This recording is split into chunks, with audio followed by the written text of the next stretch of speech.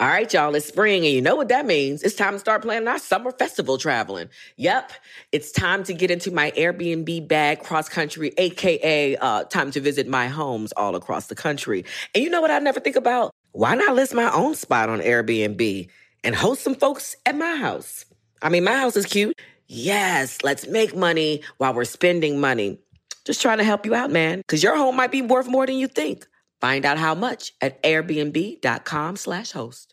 Whether this is her first Mother's Day or her 40th, she deserves more. Shop tons of stunning on-trend jewelry for every budget at Diamonds Direct. Diamond fashion jewelry, beautiful birthstones, everyday pearls starting at just $200. Commemorate the real loves of her life with a gorgeous pendant featuring the birthstone of the one who made her mom. This Mother's Day, Diamonds Direct is everything you need to say thank you. Diamonds Direct, your love, our passion. Online at diamondsdirect.com. Tired of not being able to get a hold of anyone when you have questions about your credit card? With 24/7 U.S.-based live customer service from Discover, everyone has the option to talk to a real person anytime, day or night. Yes, you heard that right. You can talk to a human on the Discover customer service team anytime. So the next time you have a question about your credit card, call 1-800-DISCOVER to get the service you deserve. Limitations apply. See terms at discover.com/creditcard. This is Unpaid Bill from Team Supreme, here to give you the latest Questlove Supreme Classic episode. Back in October of 2016, Alan Leeds was our 5th guest on QLS. That conversation, which I encourage you all to check out, has been re-released. But even 3 hours with Alan was not enough. In 2020, he came back for a 2-part interview. Last week, we ran part 2, which you also need to hear. Now, here is Alan's 3rd QLS episode, which first aired March 25th, 2020. In this final of 3 parts, Alan talks a lot about his years with James Brown. There's some really great stuff, especially if you're a fan of Prince, D'Angelo, or Chris Rock. Alan Leeds definitely deserved 3 QLS episodes, and we're happy to share them with you. Episode 102. Enjoy.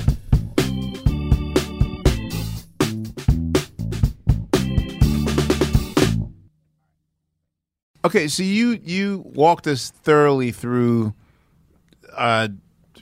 prime, early, younger James Brown in the beginning. So, is it Mustache James time? No. I actually want to skip because it's more about the business of tour managing than anything. And this stuff I really didn't get to touch upon the last time you were here. So, I mean, assuming that by the numbers, I would think that Prince was your biggest artist, at least by the numbers, touring wise. Yeah. So when you're when it's like, okay, we're going to tour, what is step number 1 in tour managing?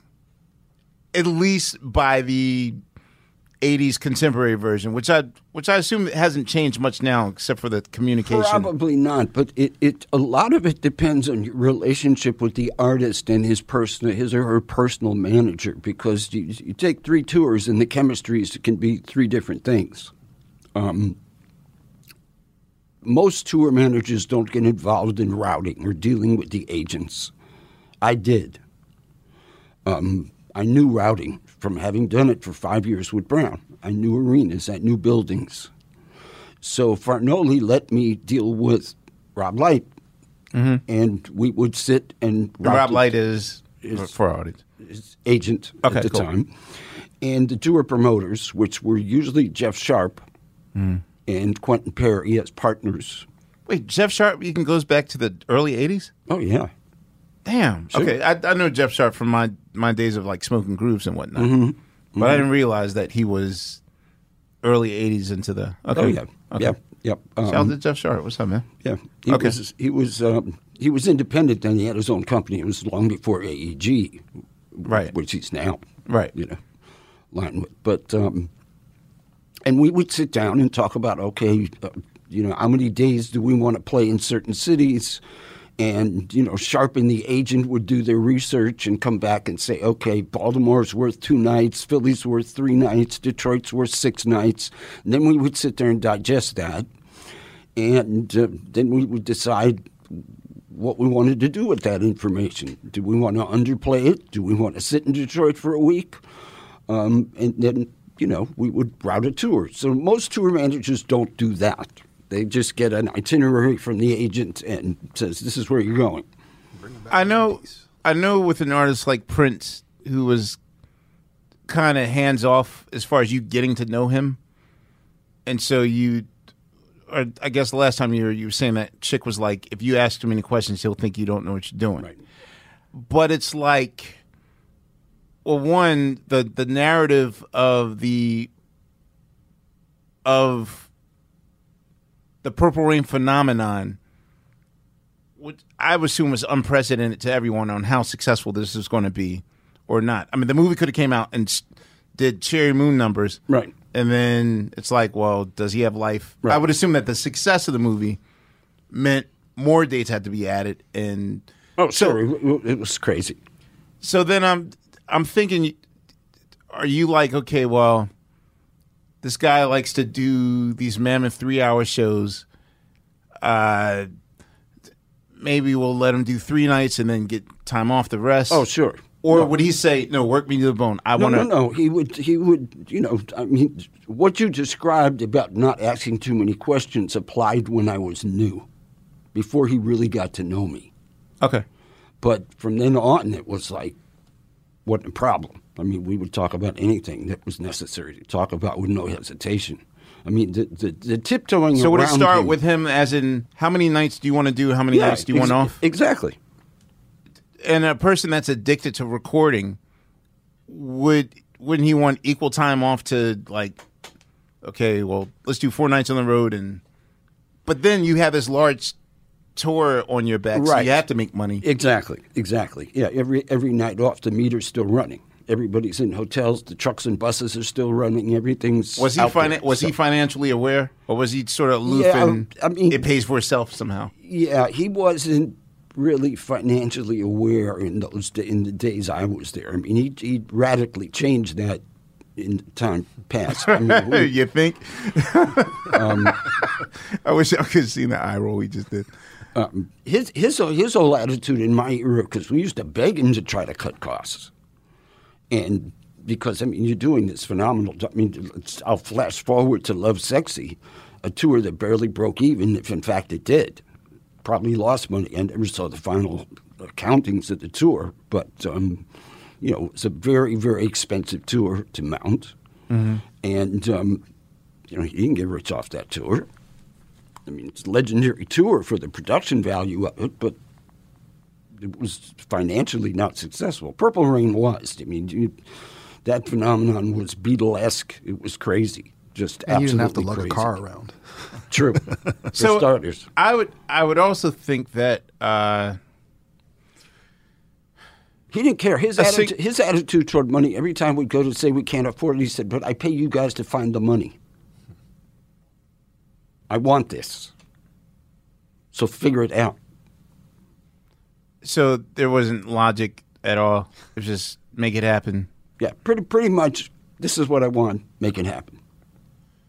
I see. Okay. So not to compare the two.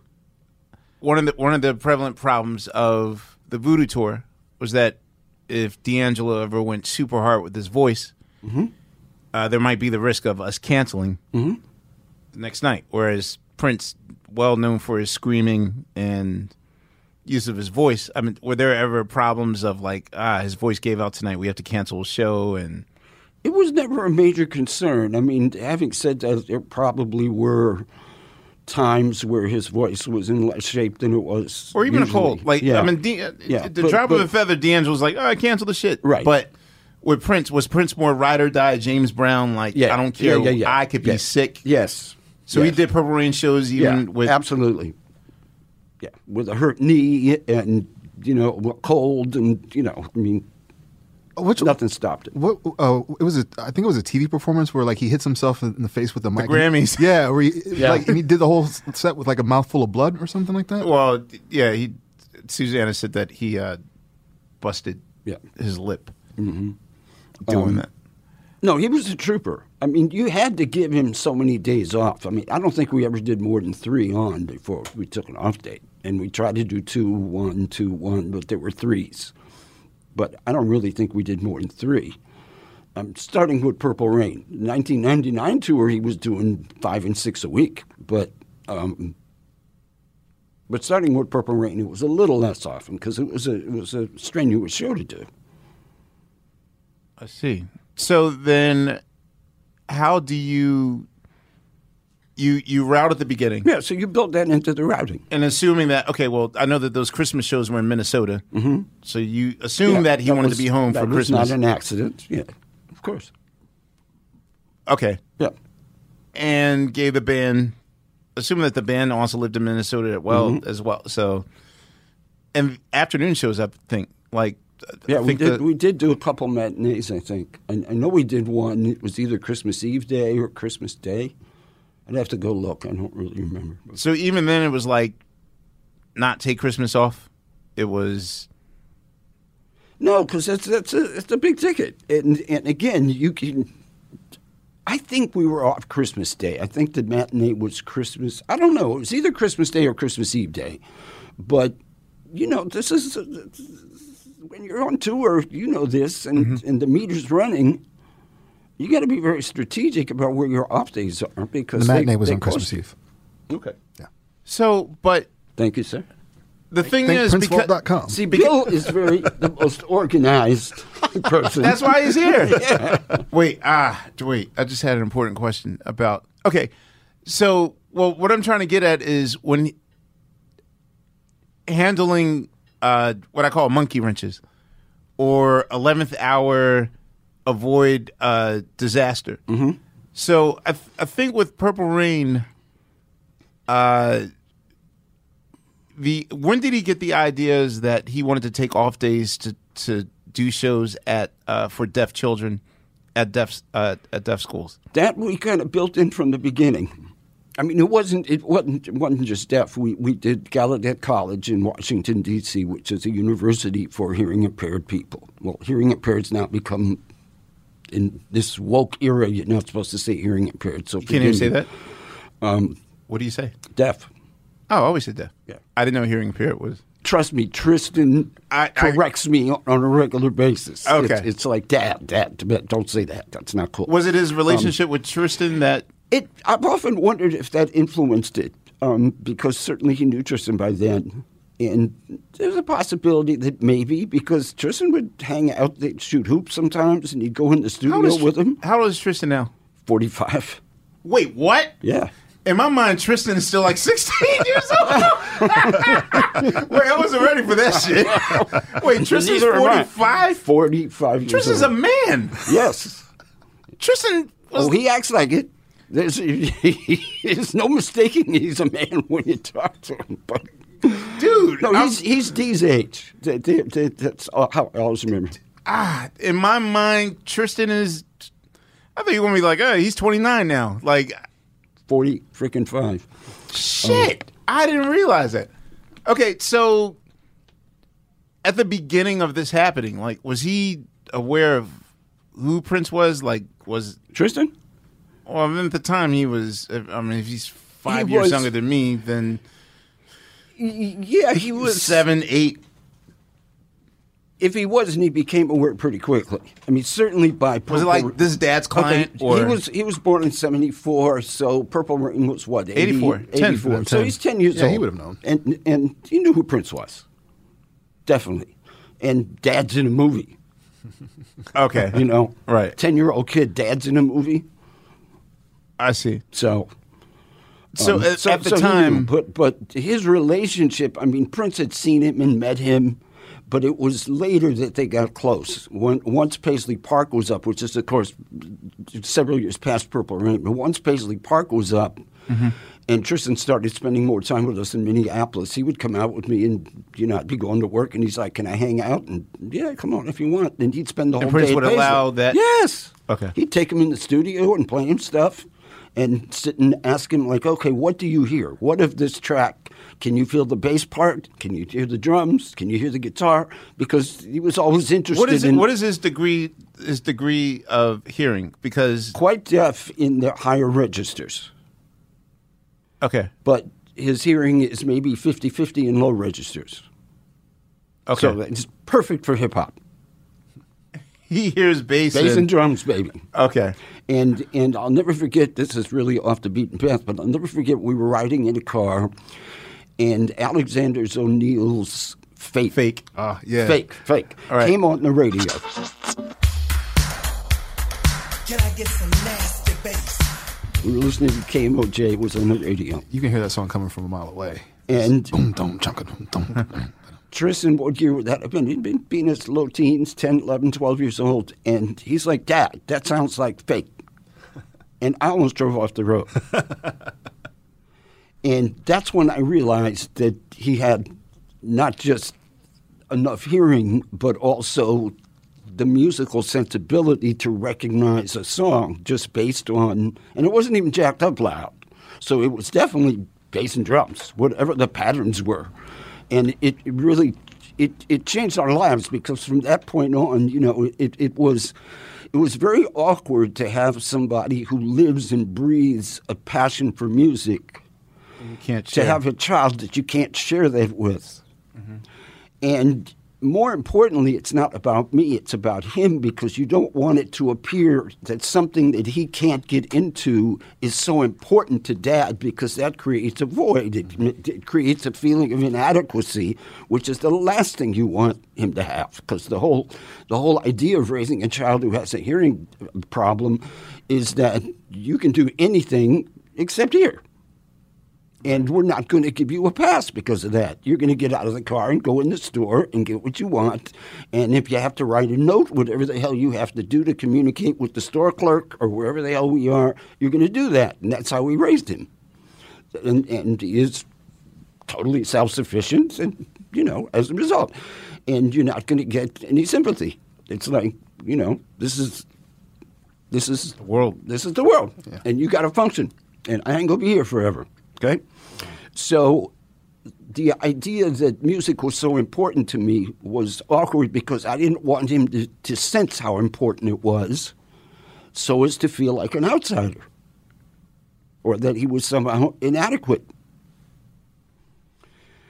So when he started recognizing songs, I'm like, oh shit! I mean, this was a kid when he was like 5 years old. We would look at he would see a Funkadelic album cover. Of course, he was attracted to Parliament Funkadelic album covers because of the graphics and everything. colorfulness, yeah. And he's 5 years old, and he'd go, Dad, Crazy George. You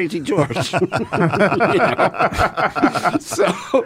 So he had the disease. It was in him, and now he sends me YouTube clips of bands that I've never heard of. He turns me on to more shit that, I mean, it's crazy. But anyway, we're totally off the beaten path. No, But, I'm still mind blown that he's in his 40s. yeah, so am I. That's crazy. So okay, so I mean, I'm also it's hard to explain to people that I could have a son 45 and that he was born when I was only 10. That's there you go. you know. Also, I guess I have to take into account that Prince rarely got a no in the 80s if he wanted something done. Correct. Or I pay you to figure it out. it's just, yeah, you would have to figure it I'll out. give you a story. I don't know if you cut me off if we did this before, but this is a metaphor for everything about Prince. You remember the Alphabet Street video? Oh, yeah. You did tell us this story. I did? Okay. Okay. You can go back and listen to that one in the Questlove Supreme Yeah, there you Archives. go. Yes. There you go. So, all right. So that's a prime. Is there any other? Well, There was at least one a day. when did the after shows? I mean, the earliest after show I've heard was 86. well, the silent. Well, there was a parade. There's a few parade ones in Europe. Yeah. But There was one in a hotel bar in 1999 tour. I think we were I had that one. somewhere. Well, Where he just crashed a hotel bar that had a band and just decided to take over. and they were fine with that. It was Prince. Yeah, it was Prince. No, was it Prince? He had or a hit was it like record at who's the this time. guy? No, it was Prince. Oh, okay. Yeah. Okay. Yeah. No, we have a. I think one of the earliest ones we have is there's a Sam's Club where he debuts "All the Critics Love You" in New York, and remember he said this is just a dance. Yeah. Oh, So yeah, obviously, Oh, yeah, that was an after show from that. That's a great show, by the way. yeah, it was. Yeah. I'm trying to find. I don't know if it exists, but there's one. I think Ja Wobble was playing at First Avenue that night, and he got up on stage with Prince got up on stage with him. And the bass? Yeah. it was like, and he licked the guitar strings. No carnivorous Prince. No, we were in a club in Paris. This was in the pre-Cherry Moon experiment of going to Paris to see if he liked it and would we shoot in France. And it was Farnoli and Prince and me and I forget who else, maybe Jerome. And we spent a week in Paris just to hang out and see if Prince See if he liked could survive it. Yeah.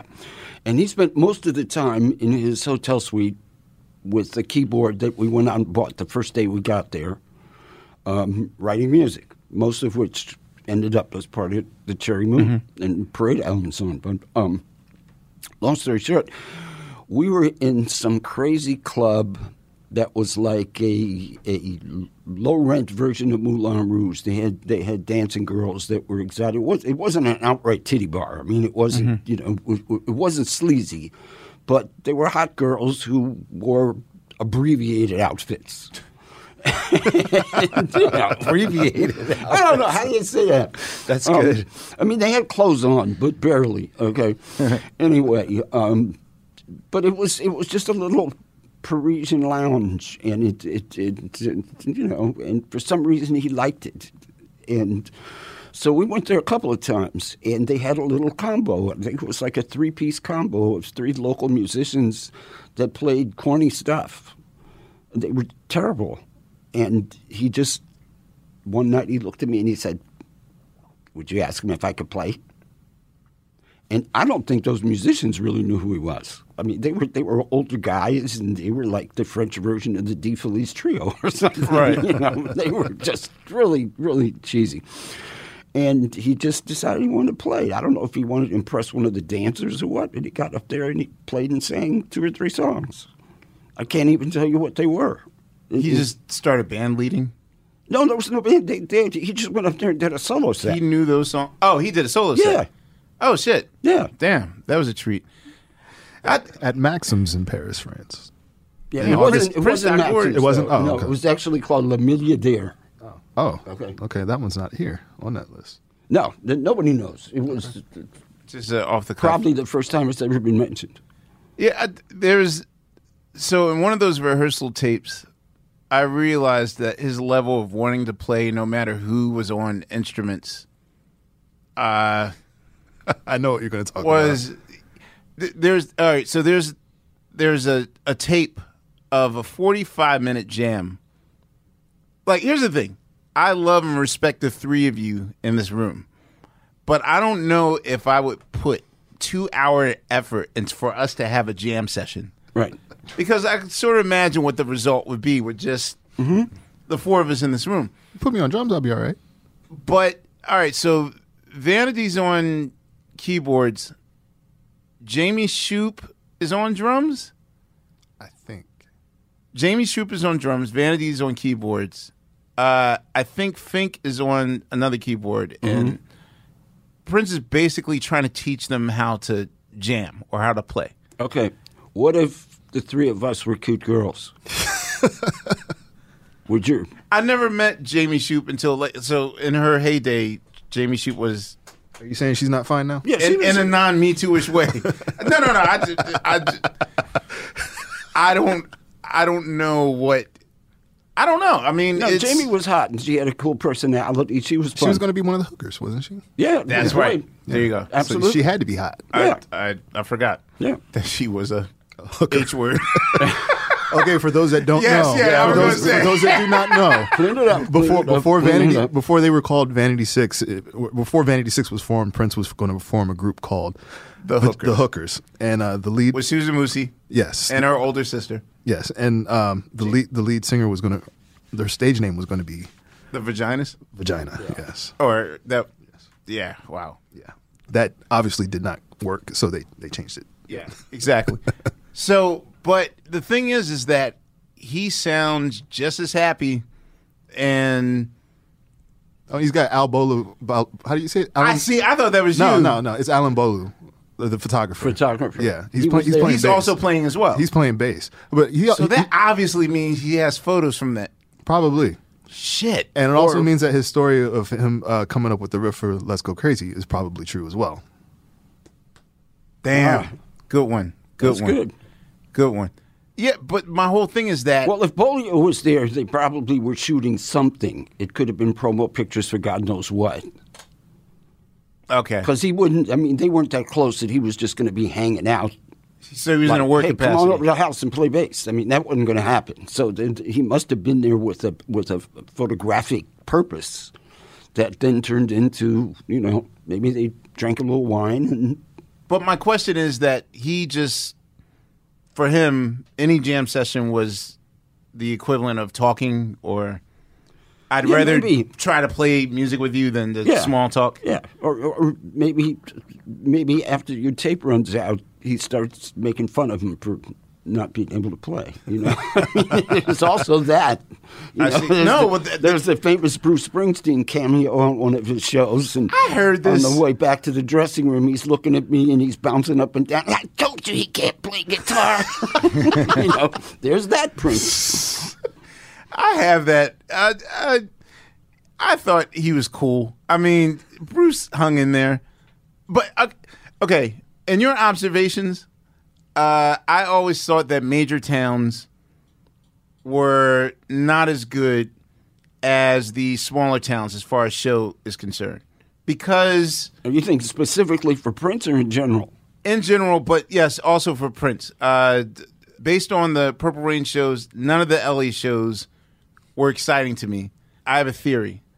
I think that if people are watching you, and this has been for every show I've ever done in LA, and stars come out, girls you like her in movies and on television show, they're in the audience. Yeah, I always think that shows in front of celebrities freezes the artist, whereas towns that you have low expectations, you bring out your A game. I don't think it's the artist. I think it might be the major publications are there. They may New York Times may send a reviewer out, or Rolling Stone or somebody. Well, in that case, then Minnesota must be a nightmare because John Bream is there watching his every move. Exactly. Was the rivalry with John Bream really real, or was it like playful and? He got tired of John Bream at one point, and they kissed and made up. It was like It wasn't a Cynthia Johnson relationship. It was it was kind of a Trumpish moment. It was like you're not loyal. You actually wrote something negative. You're not loyal. Fake news. Okay, you of all people, John, you were there at the beginning. You're supposed to stay loyal. Nelson George can write something bad. I might make a record about it, but I expect it, but not from you. Not from like John's from the hometown. So Yeah, you're supposed you were there from the beginning, and you wrote great things from the beginning, and you were way ahead of everybody else and recognizing. I see. Whatever. So I'm just I'm surmising, but I see. I mean, In your years of tour managing, what was your favorite period? Like, do you have a fond memory? The travel was great. I didn't have to, fix a situation. It was, Can I hit your pause button for a minute? Yes. And rewind for a second. Okay. Back to the intimidation factor of playing big cities. Okay. And I think Bill's right. I mean, certainly the fact is you can't, unless you're remarkably disciplined, if you know there's a media focus on what you're doing, if you know there's people in the audience whose opinions you care about or are trying to impress for one reason or another, then you're going on stage with all of that somewhere in your head. Even if you can kick it to the rear burner, it's still there. So instead of going on stage in your normal zone, where all you're thinking about is the music and who you're playing it with, that it just makes sense that would affect you. Now, there's some people who could overcome that, but I think about Miles Davis used to say, and this was in, I think, Quincy Jones, the Miles Davis autobiography, he talks about the fact that he could always tell when anybody in his band either were looking at a girl in the audience or their old lady was there, because they'd show off, they'd play different, they'd overplay. And he said he used to drive him crazy. Got him to the point where he told Jack DeJohnette, do not bring a woman into these clubs. Really? Yeah. Now, it's Miles probably exaggerating a little bit. No, he's for telling the effect, truth, though. But yeah. He's telling the truth. Yeah, and particularly in the context of a jazz quintet, where it's so much of it is improvisational, as opposed to a Prince concert where the band is pretty much playing the same thing night after night. It would be that much more noticeable. And I suppose it's human nature. It's You're right. we all look in the mirror once or twice extra if you're going to see somebody you really care about. Okay. So anyway, back to your question. What was your favorite period of tour managing?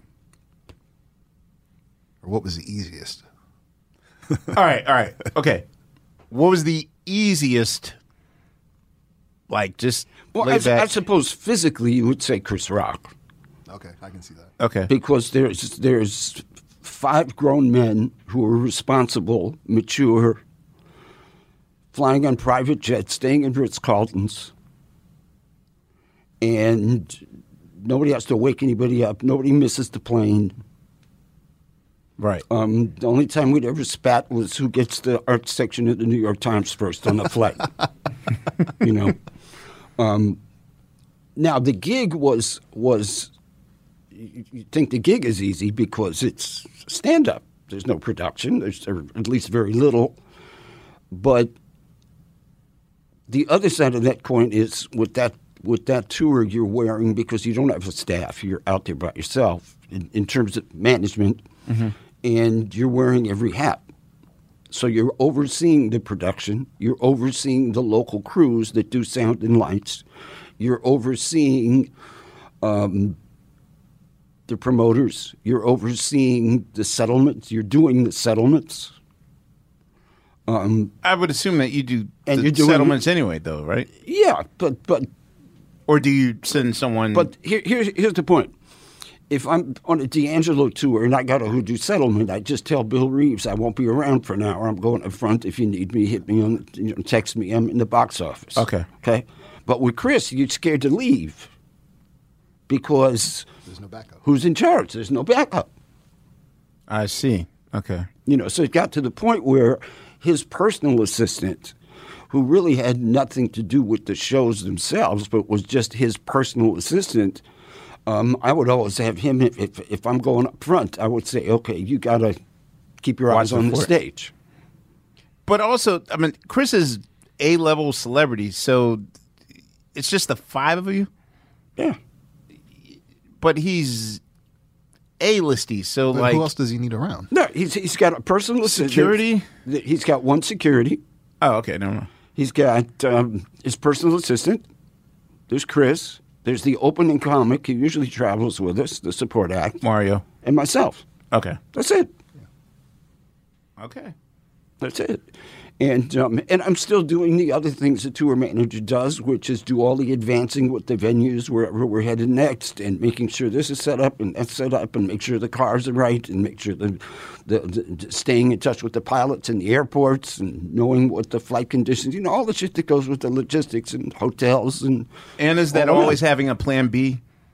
You're looking at the weather app, and it's raining in Tennessee, and we might have to take a bus to... Yeah, or either we're just going to sit here and wait for the rain, depending on forecast. So, yeah, you always have to keep your eye on the weather. Okay. That's just part of it. So that's the easiest. What's the most historical... Let me say this. It's a lot of work. It's long days. And Chris is one of the few comics I know who actually insists on doing sound checks, as you know, because you've been there. So, so the day starts at 3 or 4 o'clock in the afternoon. It doesn't end until midnight. By the time we've done settlement, frequently the show would be down, but I would still have business and have to stay back and wouldn't get to the hotel until an hour later. So there was a workload, a serious workload, but it was not stressful. Because you didn't have to worry about a knucklehead bass player who won't get up or disappears, and Damn that Palladino! No, I'm playing. I'm playing. No, that's actually the one band where it wasn't the bass player. Historically, it's always been the bass player that's the knucklehead. I can name Damn it, so Brown many Mark. tours. Really? Yeah. Not the case with D. Okay. Yeah. In that case, the bass was the responsible person. Drummer was pretty good. He wouldn't. We'll see. He had his days, but Right. But he showed up. Yeah, right. What did you feel was the most historical, in hindsight, what was the most historical run you did? It had to be Purple Rain. So you consider that more historical than the night that, like, Sex Machine came together, or? Well, you're comparing a 6-month tour to a one-night gig. Apples, Yeah, I mean, it's was there a historical significance of Sex Machine? Of course. But, that What did you feel was historical as it was happening? Because that's rare to know that Nothing. you're capturing. So for Nothing. you, I was relieved that he could take this new band that had its weaknesses and go in and cut what so obviously was going to be a smash hit. So it was really relief. okay, Because the jury was still out on whether or Yeah. not they were still good. Or, Exactly. I mean, we knew Bootsy and Catfish were keepers. That wasn't hard. But Clayton Gunnels and all those cats were. Yeah. I mean, Right. Good. I see. Do you have any regrets or places that you haven't gone to or things that you haven't done yet tour-wise? Or I don't think And so. what's well, damn. Not Okay, really. I know with the exception of the D word, you were, but what stopped you from the next level? Like, what kept you at tour manager as opposed to let me get a 9 to 5 at? You could have easily worked at William Morris. No, or- I'll tell you a conversation I had with Bob Cavallo. When I took over Paisley Park Records, Bob called me, and he was on the way out because it was around the same time that Prince cleaned house. A little bit after I took over the label. Or maybe 91, 92. No. Let me rewind. When he cleaned house and fired his lawyers, his business managers, and his personal managers, Steve Farnoli and Bob Cavallo, when he fired them, that's when I actually went to him and said, okay, I need a vote of confidence. If I'm next, you're cleaning house, and I just need to know what the hell's going on. Well, have I told you you're fired? No, but, what up? Time out. What did he do the firing? It was January 2nd of 1989. After Graffiti Birds. Before Graffiti Birds. No, it was after Love Sexy. Okay. Before Batman. But I'm saying, would Yeah. he himself do it? No, he had another attorney who sent letters. He had already cooked up the deal with Albert Magnoli to be his manager. They had hatched this plan. Magnoli introduced him to a new lawyer who then issued the cease and desist, or whatever you want to call them, the notifications that I'm breaking away from you guys. I'm only asking because, all right, maybe in the last 2 years, I've had to fire 6 people from my camp. And that's one of the most painstaking, Sure. awkward, especially when you're like super close to them. Mm-hmm. This week alone, last Saturday, I had to fire someone that's worked for me for like 10 years. And it was like asking for a divorce. So I always wanted to know, like, literally, like, is he going around asking for advice? Like, how do you let someone go? How do you? Because first of all, he didn't personally do it. Oh, that's easy. Yeah. I thought you had to do it yourself. Like, No, he was a punk like that. I mean, just being blunt. wait, should you, if you were to, all right, No, so I you're mean, in a boss position. He had me fire people. I was going to say, I'm sure you've had to fire many a person. Not many, but yeah. Right. Sure. But what's the proper way to do so? Uh-oh. Because the thing is, you're such a paternal, fatherly figure. It depends on who it is and what the relationship is. It really does. We had a road manager on a tour, and I'm not going to say which one, who was out from the beginning of the tour, and he was going to be the road manager to my tour manager. Can you say the tour? Or that would give it away? That gives it away. Never mind. Yeah, and just as soon not. Okay. the poor guy's no longer with us. He's since passed away. But at any rate, he was totally qualified, had worked on other major tours, was a good guy. But for one reason or another, Chick didn't like him, dropped a dime on him. Prince didn't like him. The band loved him. Mm-hmm. And we were about 2 or 3 weeks into the tour, if that, and Prince called me to his dressing room before a show, and he said, I want you to fire so-and-so. And I actually sucked it up and tried to make a case because I felt it was totally unfair. He just plain, for whatever stupid reason, just didn't like him. The guy hadn't done anything wrong. He was perfectly qualified. It was going to give me personally a headache because now I had to replace him in the middle of a tour. I was going to say, how do you find a B person? You know, well, we did. You do. Right. I mean, that's part of having something filed away in the back of your head just in case. Right. But the long and short of it is I had to go to this guy, and he basically didn't speak to me for about 2 years. And he actually Even if he knew that you weren't the person that pulled the trigger? Yeah. Or you're not allowed to say, look, Yeah. I love you, but dog. No, that's exactly what I said. That you got to know this isn't coming from you, the band. They adore you. But there's a problem with the boss, and he wants somebody else. And I work for him, and I don't have a choice. And it was really, really uncomfortable because I cared about this guy. It was unfair. Okay. But he, as the gold, makes the rules. And, I mean, deep down, the guy understood. He got it. But from that point on, he actually ended up opening a business in L.A., and I would occasionally drop by his business, and it was always awkward. And he was close to Gwen. I mean, it was It was really awkward. On the other hand, on the Purple Rain tour, Prince's business manager found a tour accountant that he assigned to the tour. Mm-hmm. And this guy came on the road, and he too had worked on other tours. He had a resume. None of us knew him, but, he's going to be the tour accountant, and that's fine. He, the business manager, who we all knew and had a close relationship with, trusted him, so I had no reason not to trust him. So this was Purple Rain. We played Detroit. We end up in Greensboro, which I think was the second stop, and Big Chick comes to me, and he says, hey, buddy, what do you know about this accountant dude? I said, nothing. I guess he's okay. He said, well, he was chatting with me and talking about he thinks you're overpaid. And he was talking about that they could get a good tour manager for less money and this one, and he didn't like Bill Reeves. He thought he was overpaid and some of the band is overpaid. And he was just, and I said, Chick, you just don't like him? You're dropping a dime on him by saying this? Are you serious? That he actually is discussing people's salaries with you? And he says, no, man, I don't really have a horse in this race, but the guy ain't cool.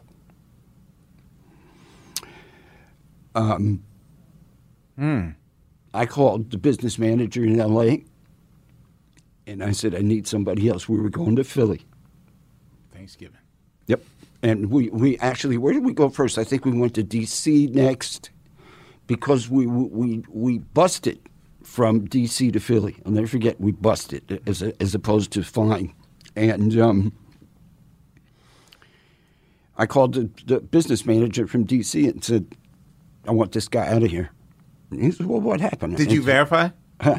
Did you verify? Yeah. Okay. Yeah. I mean, I went to him. He denied it. Because my first thought was, all right, is Chick an agitator? Right. Exactly. and he could be. But I went to the guy and talked to him, and it was obvious that his whole attitude, he's like, well, I was just thinking that, we need to streamline this, and, all I'm doing is trying to protect the artist. And I'm like, okay, you're the one guy in this whole crew the artist doesn't even know. Right. And this is my house. And if you want to streamline something because you think it's the right thing to do, then you should have come to me at the Bodyguard. And I'll have that conversation with you because I'd appreciate if you can help us make more money. But don't be coming in my house behind my back. And he's like, oh, okay, I'm sorry. I called the business manager and said, I don't want to see him after tomorrow. He rode the bus with us to D.C. to Philly. We got to the hotel in Philly, and there was a message waiting for him to get on the first plane out. The next morning, everybody said, what happened to the accountant?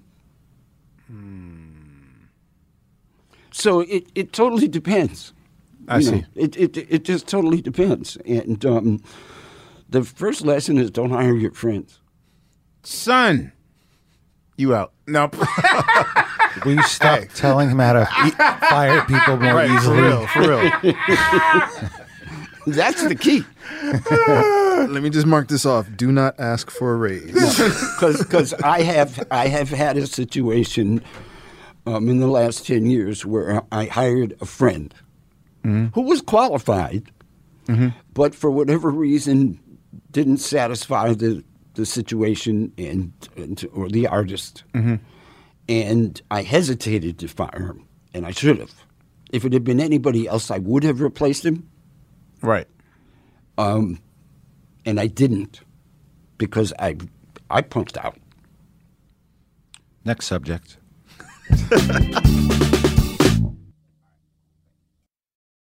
Yo, what's up? This is Fontigolo from Team Supreme. Black representation in media is very important to me. I think it's important to have our stories told by people who look like us and who have shared in our common experiences. Some of my earliest influences were Donnie Simpson. I would also say Tom Joyner, Angela Stribling, Sherry Carter. They were just people who told our stories with a lot of class and dignity and were big inspirations to me. The next generation of influential Black voices can be found on NPR's new collection, Black Stories, Black Truths. Black Stories, Black Truths is a celebration of Blackness from NPR. Each of NPR's Black voices are as distinct, varied, and nuanced as the Black experience itself. In the Black Stories, Black Truths collection, you'll hear stories of joy, resilience, empowerment, and creating world-shifting things out of struggle. Every episode is a living account about what it means to be Black today, told from a unique Black perspective. From Bobby Shmurda to The Wire, Michelle Obama to reparations, there's no limit to the range of Black stories, Black truths. Black perspectives haven't always been centered in the telling of America's story. Now, they are the story. In NPR's Black Stories, Black Truths, you'll find a collection of some of NPR's best podcast episodes celebrating the Black experience. Hear a feed of episodes from across NPR's podcast, The Center Black Voices. It's NPR Noir. Listen now to Black Stories, Black Truths from NPR, wherever you get podcasts. All right, y'all. You know what season it is. 'Tis the season for spring breaking and planning our summer travel. And if you're like me, you're already in your Airbnb app trying to find which spot is right for you. Now, listen, while I'm looking to spend all this money, what I'm not doing is thinking about making money with Airbnb. See, you got to change your mind state. Make the money while you're spending the money. How, you say, Laia, do I make the money? Well, you host at your house. And I know what you're thinking. I mean, my whole house? Well, no, you don't have to do your whole house. I mean, you could do a room or, do the whole house. So make some money while you're spending some money this summer. I'm trying to tell you, your home might be worth more than you think. Find out how much at airbnb.com/host. Tired of not being able to get a hold of anyone when you have questions about your credit card? With 24/7 U.S.-based live customer service from Discover, everyone has the option to talk to a real person anytime, day or night. Yes, you heard that right. You can talk to a human on the Discover customer service team anytime. So the next time you have a question about your credit card, call 1-800-DISCOVER to get the service you deserve. Limitations apply. See terms at discover.com/creditcard. Before we wrapped up, I quasi-heard Shep Gordon's version of this, only because he's owner of Carlos and Charlie's. Mm-hmm. And we've had Huey Lewis on the show, and we're just discovering that Huey Lewis sang what was supposed to be Prince's parts on We Are the World. I've never asked you this question. What the hell actually happened the night of the American Music Awards? And why? How did he get the word that there was a song called We Are the World and he's expected to participate? Like, I would assume that the call would have came to you first? No. That's a Farnoli thing. Farnoli. Oh, okay. Yeah. Okay. Not to you. Yeah. I see.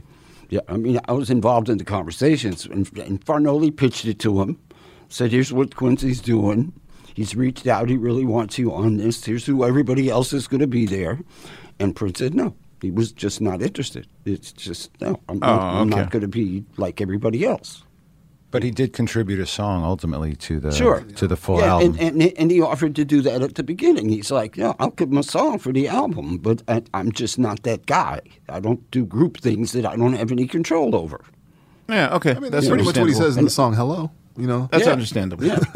Yeah. Okay. But that night at Carlos and Charlie's, like, what happened exactly? What happened is we tried to convince him, like, okay, you're not going to do that, but understand something. This recording session is bigger than the award show. This is like the biggest thing of the year because everybody's there. And by you not doing it, you can't go out clubbing. That was an actual concern of you guys back then? It was a huge concern. Like, this could be a PR disaster if Prince is like, why are you not singing for starving children? Yeah, exactly. See, I would think, like, now just been like, Rihanna couldn't make it. Well, maybe now, but there wasn't no Prince couldn't make it because Quincy was pissed. He's like, who does he think? The reaction was from him and Lionel Richie was, who does he think he is? Michael's here. Diana Ross is here. Fucking Ray Charles is here. Waylon Jennings is here. Okay. Who does he think he is? Waylon Jennings is no joke. Well, no, because Waylon left, right? Yeah. No, I was going to say, you could say Dan Aykroyd. Or no, Rick Moranis. Wasn't Rick Moranis there? No, it was Dan Aykroyd. Okay. The Canadian who was part of USA for Africa. Right. That's him. But no, it was a serious concern. So they just literally thought that he would jump at this opportunity. I suppose. I mean, you know, who does he think he is? Parker, he goes at the door, and everybody else who's famously private and diva-ish, no more than Diana Ross. Right. Right? And Bob Dylan. And Michael was no joke. Right. You know? So, I mean, if they can do it, why can't he do it? Not to mention the fact that it's a cause he should be associated with. I still think it was the wisest decision. I'm not saying it wasn't, but the issue wasn't whether he did it. It was to Quincy because he took it personally because that's just how. Right. You don't say no to Quincy. Exactly. And Harry Belafonte. Exactly. But the issue was don't go out drinking in clubs when everybody else is doing that. Because the media was out there. I mean, this was a big event. Right. And everybody at the awards was talking about it. See at the studio, you know, this was huge. There's never been an assemblage of that many people to make one record on that level. I mean, it was crazy. It was unimaginable. Somebody said you're going to have all of those people in a recording studio at the same time. You'd be like, what? I don't think so. So we begged him, and we had a plan. We were staying at the Westwood Marquee out in Westwood. That was still out back then? Yeah, it was kind of one of the hot hotels at that point. Oh, okay. And it was also off the beaten path because it was all the way west. Right, okay. And we went back to the hotel to celebrate, and I got Bobby and Vicky was there, and Gwen was there, and we all went up to his suite and hung out. And I said, okay, none of us is going to bed early tonight. We're going to hang out with him because we got to keep him in the hotel. So we got to create... So your plan was to distract him? Absolutely a plan. Is that a party with 6 people? Well, there were more. The whole band was there and a few other people, and, you know, but it was basically in-house because that's how he likes to socialize.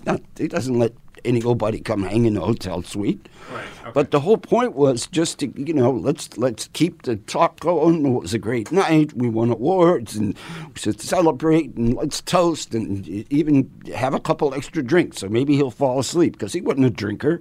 You know, he was like he'd have 2 drinks in Carlos and Charlie's and be sitting on the floor giggling. Literally. Right. Literally. Lightweight. Yeah. When it came to drinking, absolutely. Yeah. So that was the whole plan. And I guess it got to be about 1 o'clock, maybe 1:30. I can't tell you exactly what time.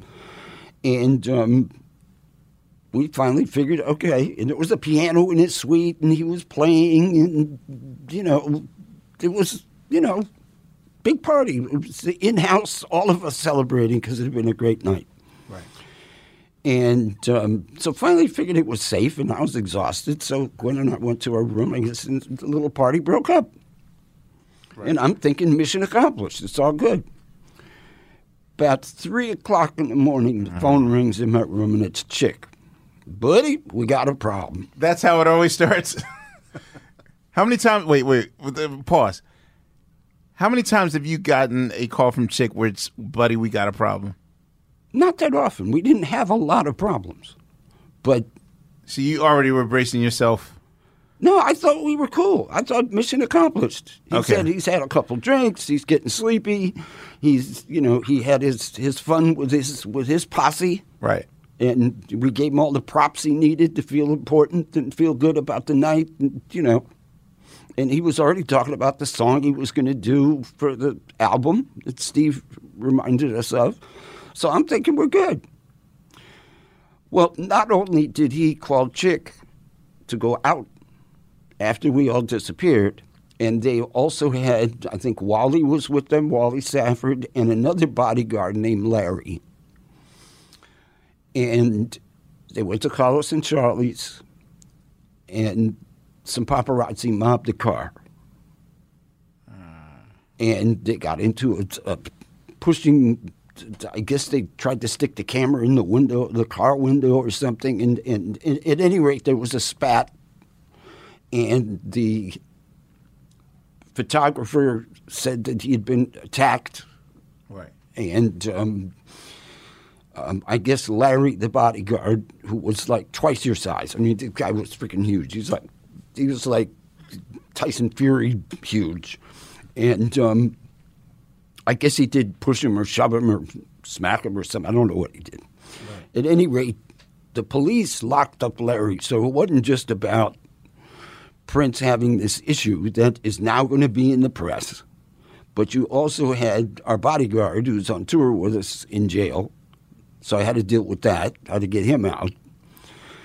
And sure enough, USA Today and a lot of the papers, they're talking about Prince attacking a photographer at Carlos and Charlie's while the whole record industry is doing We're the World.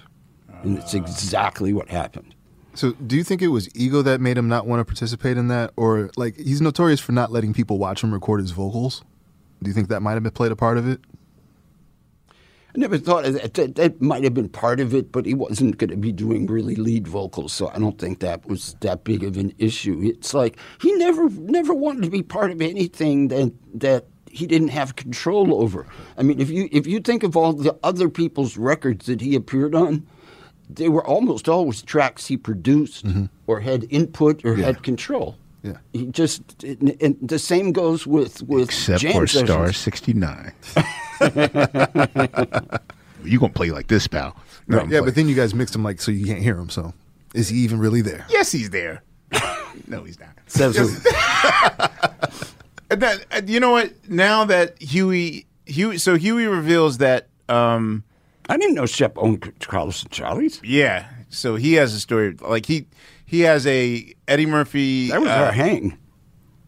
Yeah, Shep was part owner of Carlos and Charlie's. He tells a story of Eddie Murphy getting into a tussle with a fan the night before his first day of shooting Beverly Hills Cop. And so Eddie actually has to go to the Beverly Hills jail. And it took method acting.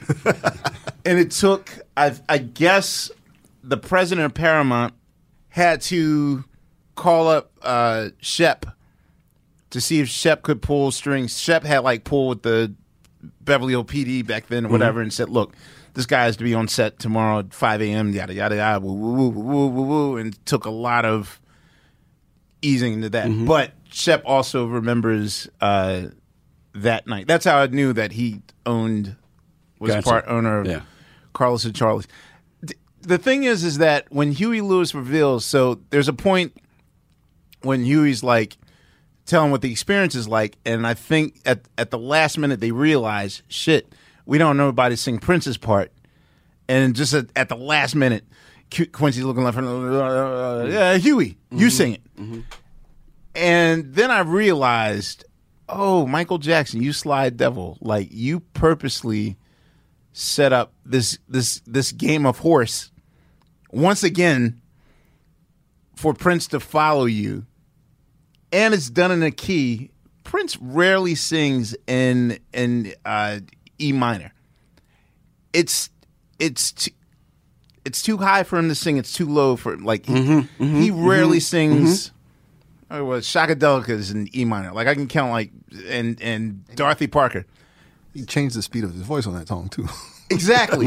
That's what I'm saying. Shakadelica is done in that, and you know Dorothy Parker is more him going all over the place, but not sticking in that key. So I can't imagine him singing. I've never heard him sing a song in E minor. So when I realized that, I was like, oh damn, Michael Jackson set him up again. Wait, I don't want to end it on a bad Prince story.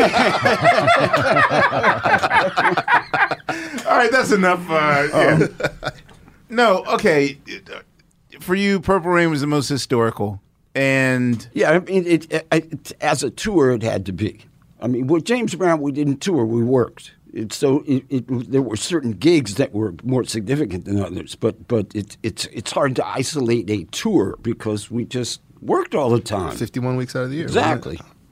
Okay, so my last question is, what do you think you have a top 3 damn, this show's good moment? And I know that most of the time you're backstage, you know, handling business, preparing for, like, have you ever watched any of your clients' shows from beginning to end from the front of the house? On occasion, sure.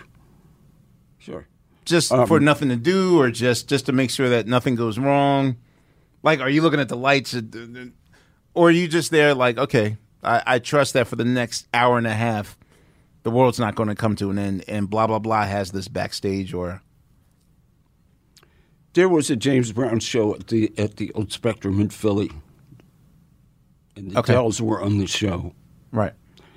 And the Dells were red hot at the time, and they killed. And James was backstage. I tell this story in the book. He was backstage pacing, going berserk. He told Danny Ray to go out there and pull him off stage. They're staying on there too long.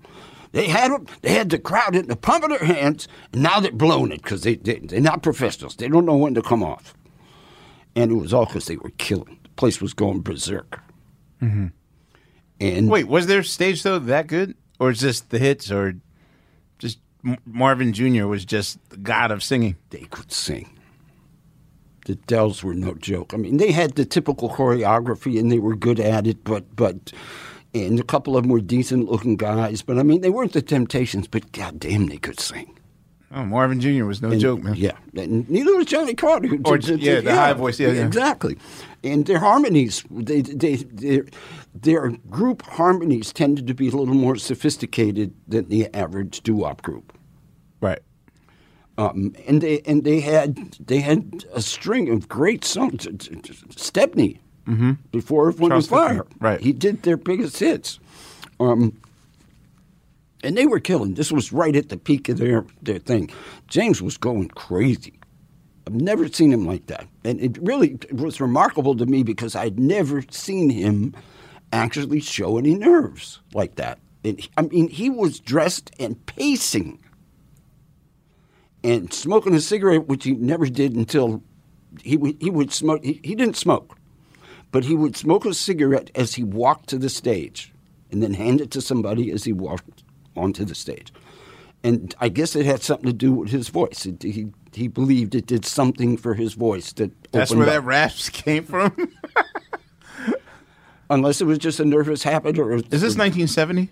This is 70 or 71. I can't remember. Oh, this is super prime James. Yeah. Oh, yeah. That guy was scared? Yeah. I thought you meant mustache James. No. This was no facial hair James. This was Afro James. Side note, if this is 1970, my parents are at the show. Probably so. Wow. Because my mom said that my first kicks were at a Dells concert. Huh. There you go. Hi, Mom. Anyway, go ahead. So you were there. Yeah. Suffice it to say, if you remember the Spectrum, the stage was in the round. Yeah. In the middle of the arena. Mm-hmm. And it actually revolved, very slowly revolved. So the idea was that every seat would get a front row view at some point. Spectrum or Valley Forge Music Fair? Spectrum. Okay, definitely so Spectrum. They have one. It's not the only place that had it, but right. Yeah. I hear you. Anyway, long story short, place is sold out. It's packed. It's really big show. And he comes out, and in order to get to the stage, because it's in the middle of the arena, you got to create a space to get from the locker rooms across to the stage. And, of course, there's security, and you create a human fence with security and so on and so on. And I mean, he got mobbed. I mean, people were diving over the security just to tear at him. He got to the stage. His jacket was already torn. I mean, literally, he hit the stage with it was kind of a shirt jacket. It was like a jumpsuit type thing, very 70s, and it was torn. And he looked a little bit disheveled because he'd gone through this. And it was probably the most intense show I've ever seen him do, before or since. I mean, it was just absolutely on fire. And memorably so. And who was the band? Probably so. It was Bootsy and them. Shit. And I can't remember if you don't have any bootleg recording of this? Not that show. No. But I mean, he was just amazing. He was just the band was tight. Clyde was there. He had come back, so we had Clyde and Jabbo both on stage. I can't remember if Pinckney was back yet. Probably, because he was had to have been. Yeah, he had come back if it was that good. But it was just and the place. And of course, a lot of it had to do with the audience was amped. It was just people went berserk. So that's memorable. But quite honestly. And the Prince fanatics will hate me for this. The most musically gratifying shows I've been part of since my James Brown years were D'Angelo. Yeah, they're going to hate you for that. And we're going to wrap up. Okay, they're definitely going to hate you for that. Ladies and gentlemen, thank you very much. Don't do that. Don't do that. Don't do that. That's not fair. That's not fair. Come on, man. Yeah, seriously. Dude, but no question. Our show was just... By the transitive axiom, the show was a love letter to Parade. Yeah. Now, do you see how he says our show? He doesn't realize I could be talking about the more recent shows with Chris Dave. Wow. All right, you tell me, Alan Leeds. He ain't. Good one. No, seriously. I play. I agree with you. I play tapes of those shows like they're new records. They're in steady... constant rotation in my house. We're never going to get that live album, are we? That Voodoo live album. No, we aren't. Yep.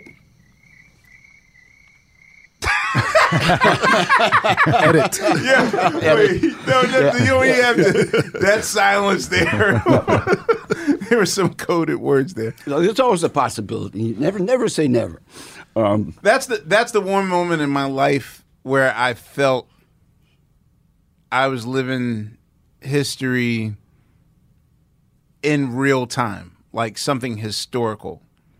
And it wasn't because like that was my first taste of something major, because by that point, like we had just broken through the other side as the Roots and, like just slowly started to creep to a satisfactory level of celebrity, whatever. But, for me, nothing will ever beat that Minneapolis show.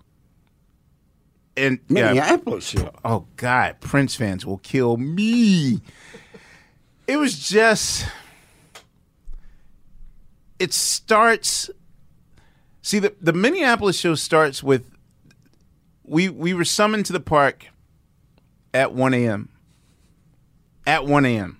Well, are you talking about that experience, or are you talking about the actual gig? No. But that experience leads to the gig. Right, of course. And, it was a really weird night with him. I've had great nights with Prince. Mm-hmm. I've had weird nights with Prince. I've even had bad nights with Prince. Right. But it's like we were there for 3 hours. And to me, the highlight of the whole night, now we played with him for an hour. We sat in the studio with him for an hour, listened to music for an hour. And to me, the best part of the whole night was the 45 minutes we took out to watch an HBO special by a comedian named Dave Chappelle. That was on rotation in his nightclub. Mm-hmm. yo, this guy's really funny. And we sat and watched it. He had Dave on that on that VH1 special. Which one? The Love for One Another special. Dave was on it? Yeah. Dave comes out like in the middle of it and does like a 5-minute set or something like that. I was disinvited from that. Remember, originally we were invited, then I became disinvited. Even Richie the driver, wait, who's the driver? Robbie. Robbie the driver, like, couldn't drive us in the gates because he had been banned from like we had to walk through the snow to get there. Not the snow. I just remember it was in summertime, right? Or I honestly don't remember. No, the show started in March. Yeah, it was summertime. Yeah, it had to be early fall. Yeah, but I just remember that Robbie was like, I'm not allowed to drive through, so you guys are going to have to walk through. Right, yeah. That's weird. Yeah. And that's where the night got weird. But Robbie had worked for him for years. Right. Loyal personal assistant, Oh, we know. Yeah. So, wait, don't we still have that Robbie? Yeah, we do. Yeah. And it was August of 2000. Okay. Damn, the internet is amazing. Damn, and the show I saw was 2 days after that. What'd you see? Indianapolis. Okay. Yeah. Oh, at the expo? No, Murat. Murat Theater. Yeah. Anyway, so we left. Is there must be a Perkins restaurant or some sort of pancake house that's near there, and Robbie took us to it. And me and Dee our first words was like, yo, man, I feel like we didn't know how to feel because the night was just weird. Like he was talking weird. One of you called me, and I don't remember who, and you said, we've been quiet in the car all the way, and I feel like I need a bath. Yeah, I said. Never forget it. It was such a weird violation because I'd never experienced. Now I'm very careful about like, oh, don't meet your idols. They might disappoint you. But that was such an ambush that we weren't ready for. Right. And we sat there for like 3 minutes. I was like, yo, like, wait, was he trying to diss us or what do you think that's from? Like, we just sat there like not knowing what happened to us. It was like some alien side. Got in your heads. He didn't get in our heads. Yeah, he did. You just said he did, basically. It wasn't I was disappointed he tried to get in our heads. Because no secret. I know he was like, well, dude, watch out for Alan Lee's, like, whatever. And watch your tapes. Yeah, all that stuff. I ran his label, but I bootlegged all the stuff that's out there. Right? And so, allegedly, we said, I don't know. The next day, like we went to our rooms the next day, and then backstage. He's like, how you feel, man? I don't know. And I was just like, yo, man, let's do it. Because the thing was, we wanted to know, was he going to come to the show? Was he coming to the show? And he had conveniently, well, we should also preface that John Bream didn't help at all with this one. Like, John Bream probably wrote the most scathing Prince taunt. And I felt like he thought he was doing something good by like trying to provoke Prince into showing up, or no, just to return to his 1987. Yeah, that sort of thing. So he wrote this whole 2000. Amir. He wrote this whole thing about like like a new kings in town. Right. And I read the article and I was like, oh, this is so over the top. Like, John, you're not helping. You're making people hate us. And I don't know. It's just when he performed Devil's Pie, he brought that Halle Berry energy. And by the time we asked your brother to solo on Lady, and it was just like, I felt we were on fire. Like, I thought we were going to levitate. And the audience was dancing, and I was nervous about all that. Like, we're in his town, and we know his spies are here and whatnot. I don't even believe that he went to Egypt that day. I just think he just told us that. No, he knew enough to know you were going to kill, and he didn't want to be there. Man, I wish... That's the side of him, God rest his soul, that just is so annoying and not necessary. Well, it's just like a brief, really brief comparison. I talk about this in the book too. for him to talk to you and Dee, and I remember Dee told me, because John Bream had also done a story about me becoming Dee's part manager, co-manager. Mm-hmm. And, it's a small media town, so that's a big deal. And Prince said to Dee, so Alan Leeds your manager? Just kind of like, what's wrong with you? And I'm like, wouldn't you think that he would be proud that somebody who learned the business, a great part of the business, through him, with him, goes on and their career grows?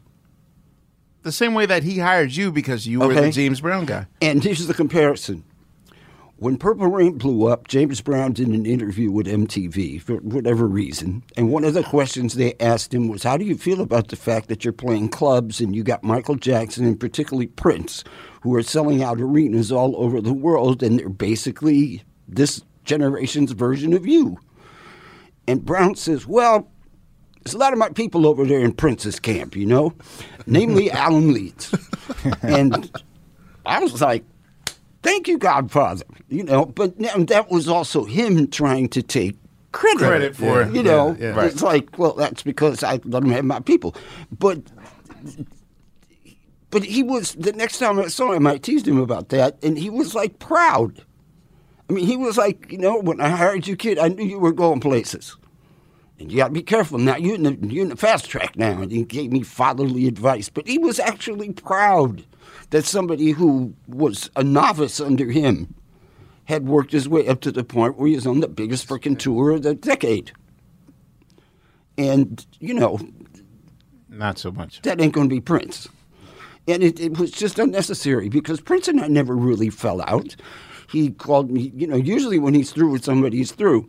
But he called me back to set up a Japanese tour for him in the 90s.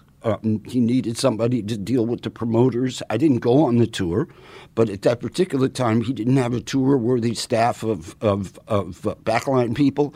And he said, I need you to find me a production manager, and I need you to negotiate the deal with Udo, the promoter in Japan. I owe him some dates, but I just need you to set up the crew and do some of the, do the tour manager stuff, but you don't need to go on the tour. Just hire somebody to go.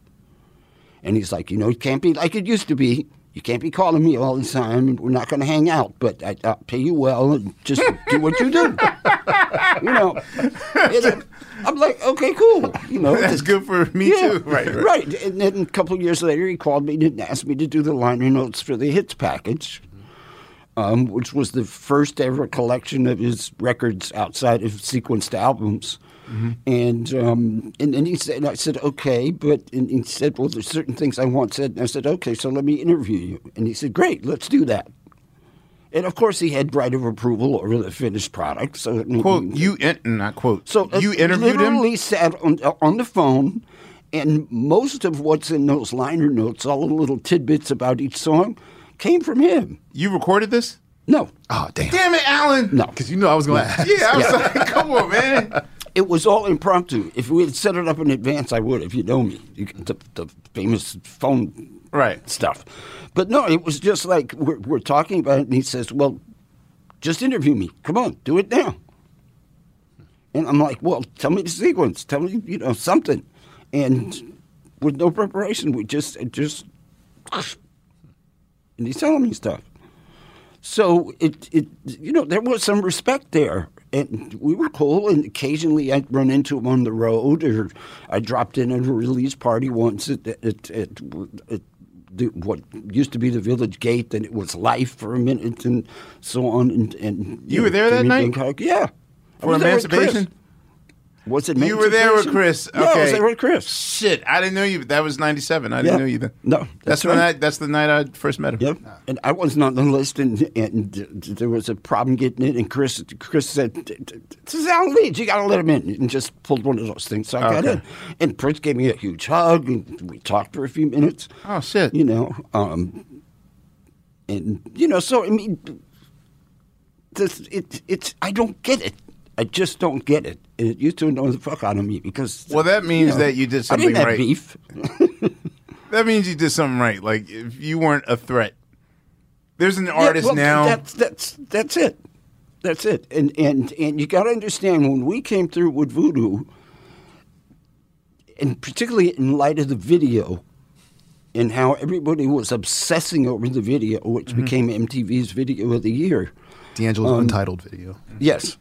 Sorry. And, that was a threat to him. He didn't know how far this was going to go. That was a threat, because this is the kind of commotion that he got when he broke out. Exactly the same kind of commotion. It's like, here's this sex symbol, this crazy guy that girls are going berserk over. And he wears, tights and crazy clothes that men don't wear. And the song was obviously influenced by. Sure. Well, what wasn't? Yeah. But, I mean, that one was almost like a rewrite of She's Just a Baby. Let's be honest. We didn't know that then. Right. Really? I'll be honest. We didn't know that then. I didn't. We didn't know that then. Maybe Sadiq did. I mean, I don't know. Who cares? Nah, they didn't.